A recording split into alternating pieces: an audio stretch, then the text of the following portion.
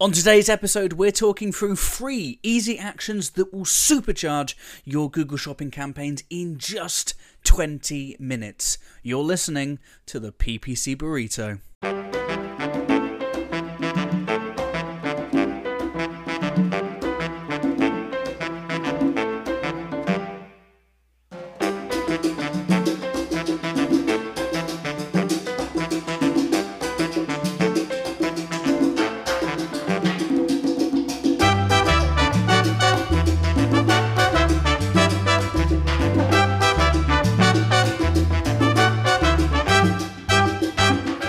Hola friends and welcome to the PPC Burrito. I'm Michael Kenny. And I'm Becky Hopkin. And we represent Digital Gearbox, a specialist marketing agency that helps businesses across the globe unlock game-changing results using PPC platforms like Google Ads. Google Shopping! Depending on who you ask, Google's e-commerce advertising campaign of choice is either the golden path to transformational sales greatness or a costly pile of beans that will never turn into the beanstalk. Like almost all of what Google offers advertisers these days, and much like any advertising tactic since the dawn of commerce, shopping is only as good as the people using it. Now, that might sound like an insult, but it's not intended as one. There are many guides to be found online that promise to unlock Google Shopping greatness, but the reality is that there are far easier ways to maximize returns from your campaigns. They just require commitment and consistency. With that in mind, we're here to talk you through a tried and tested method we use day in and day out at our agency. A rinse-repeat formula that, should you commit to, is almost guaranteed to turn your Google Shopping campaign into the roaring sales engine we know it can be. But before we reveal all, please take a second to subscribe to the podcast on the platform you're listening to this on.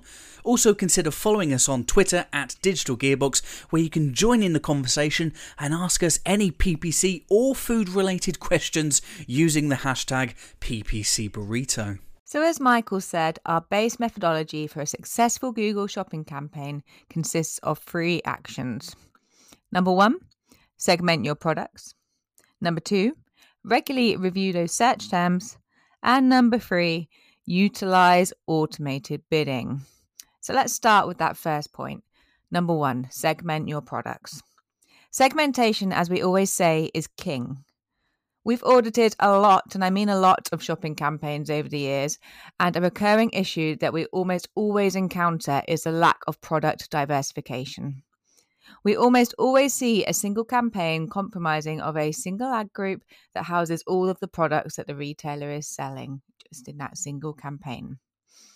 Now that's fine if you're selling a single product, but the chances are pretty high that you're selling a range of SKUs with different applications and prices.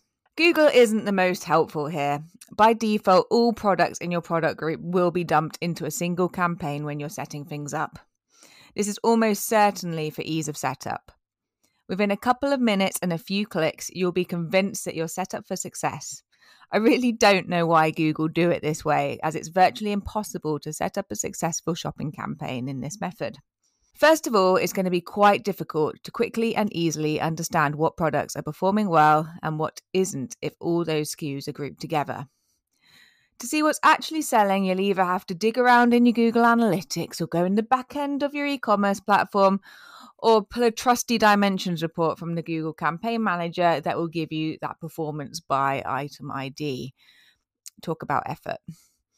What you need is to be able to quickly and easily see what is working and what isn't within your campaign manager, and then have the ability to make changes based on it afterwards.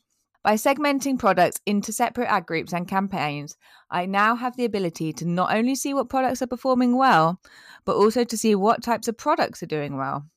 I can quickly and easily make adjustments on a group or a product basis based on that data. Juicy. Using this approach, I can now quickly up all the product bids that I want. If there is a particular item that's costing lots and lots but not selling, I can either pause it or dial it completely down. The easiest way to achieve this segmented approach is to use custom labels. So with custom labels, you can go beyond the standard groupings like brand and product category. You can create new segments like high and low margins, or your best-selling products, or seasonal indicators. This approach is our default for any shopping campaign and almost always generates better results. A recent example of this working perfectly is a 52% drop in cost per conversion achieved in just 3 months. And we did that by segmenting by brand and reducing bids on brands that weren't converting as much. It really is as simple as that. So the second point, as Becky mentioned, number 2, review search terms and review them regularly. Now, I can hear the groans already. Yes, I know, search terms, it's a really basic component. However, it's just something that you have to do. There is no dark magic or science behind a successful Google Ads campaign. Sorry about that. There is just a rinse-repeat process that must be followed with conviction. Now, that doesn't necessarily mean hours upon hours of mind-numbing spreadsheets, although it might if you have, 10,000 products. It just highlights the need for an optimization routine that you actually have to stick through. Now, reviewing search terms reports, it's not glamorous, but it can be the difference between a campaign that turns a profit and one that just hemorrhages cash. A surprising number of advertisers don't bother with search terms for shopping, probably because there's no keyword setup and the search queries will only trigger an ad based on a query related to the info in the product feed, but this doesn't mean that they're not important. A recent example that we can point to was a paint retailer who was spending nearly £150 a month on terms related to hydrochloric acid products, a completely unrelated product. In just a couple of minutes, we were able to identify these irrelevant terms and block them in just a couple of seconds using negative keywords. Depending on the size of your campaign, a search terms report can take 10 minutes or, it can take a couple of hours to properly go through. If time is at a premium, I would suggest sorting by total clicks or maybe cost to highlight the terms that are costing you the most. On the flip side, search terms reports can have a positive impact if you sort by the conversion metric. So if you do this, you can review the terms that might be generating sales, and depending on the information you get, you can work those into your PLAs if relevant and not there already. So let's move on to point number 3. Introduce automated bidding, but very carefully. Now, automated bidding isn't exactly new, but it has become much smarter and much more effective over the past couple of years. And if it's not something you're testing at the moment, it's definitely one to add to the list. And I'm sure Google's probably screaming at you to do so as well. Automated bidding takes the heavy lifting and guesswork out of setting bids to meet your performance goals. It uses advanced machine learning algorithms that train on data at a vast scale to help Google make more accurate predictions across your account about how different bid amounts might affect conversions or even conversion value. Each type of automated bidding strategy is designed to help you achieve a specific goal for your business. Now, these algorithms are pretty cool and factor in a wider range of parameters that affect performance than any single person or team or even myself can compute. And this includes attributes like device and location, which obviously you can manually tweak, but it also looks at additional signals and signal combinations that are completely exclusive to this automated bidding. With auction time bidding, Google factors in these wide range of signals into that bid. So just a couple of examples. Google can look at your price compared to other advertisers' pricing. And if they detect that you're offering a really strong deal on that product compared to those other advertisers, it can push that bid up to make sure that it gets exposure. Google can also optimize bids on other similar product attributes, such as condition, brand, and product category. For example, Google Ads can optimize bids based on how your product price compares to other advertisers who are participating in the same auctions that you are. For example, your bids may be increased if you're offering a strong deal on a product set compared to other advertisers. Google can also optimize bids based on similar product attributes such as price, condition, brand, product category. So, for example, a retailer that sells outdoor gear, their bids may be adjusted if you were to add a new tent to your product data that's similar to other tents that have a high conversion likelihood. Pretty cool, hey? Now, there are a number of automated bidding strategies that can be deployed. My favourite starting point is just to try some enhanced cost per click, ECPC bidding. And this can help you increase the likelihood of conversions with your manual bidding. So it automatically adjusts that manual bid up or down based on each click's likelihood to result in a conversion. Now, this is the default bid strategy that Google selects for you when you set up a campaign, or at least it is at the moment. They keep changing this. And you can choose to optimize those bids for conversions or for conversion value. You don't get to put a cap on those bids with shopping like you can with search, but Google will try to maintain the same overall spend. To use enhanced CPC with shopping campaigns, you need to set up conversion tracking. The Google Ads system looks for patterns of clicks and conversions and compares them to your past results.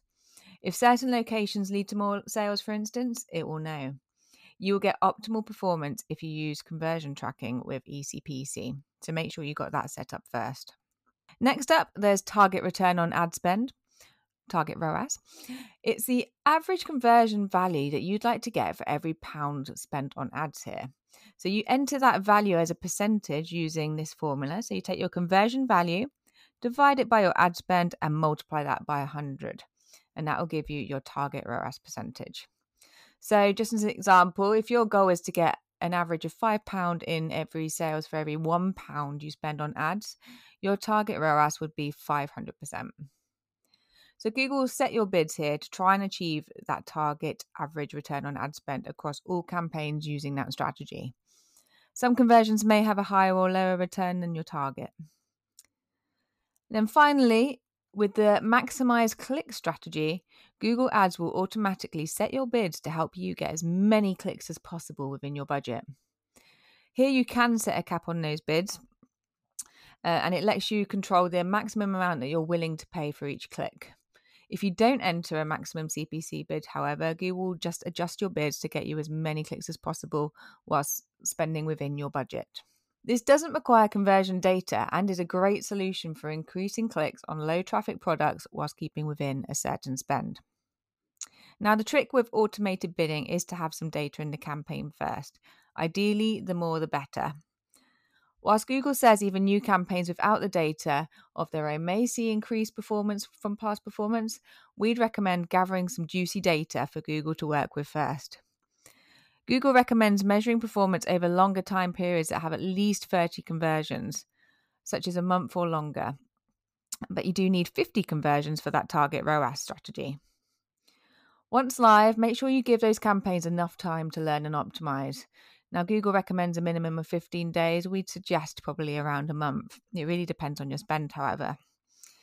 Also, consider reviewing your data weekly opposed to daily. I know it's tempting to go in and see what it's doing, especially if you've got loads of traffic and spend going, but you need to give the algorithms time to learn. So it can be a bit scary if you go in daily.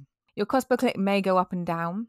Your number of clicks may go down, but Google is making those changes to get that end result for you. The trick here is to be patient and try and stay the course if you can. Get that data in, train the machine, and then work with it, and you'll soon see those positive benefits.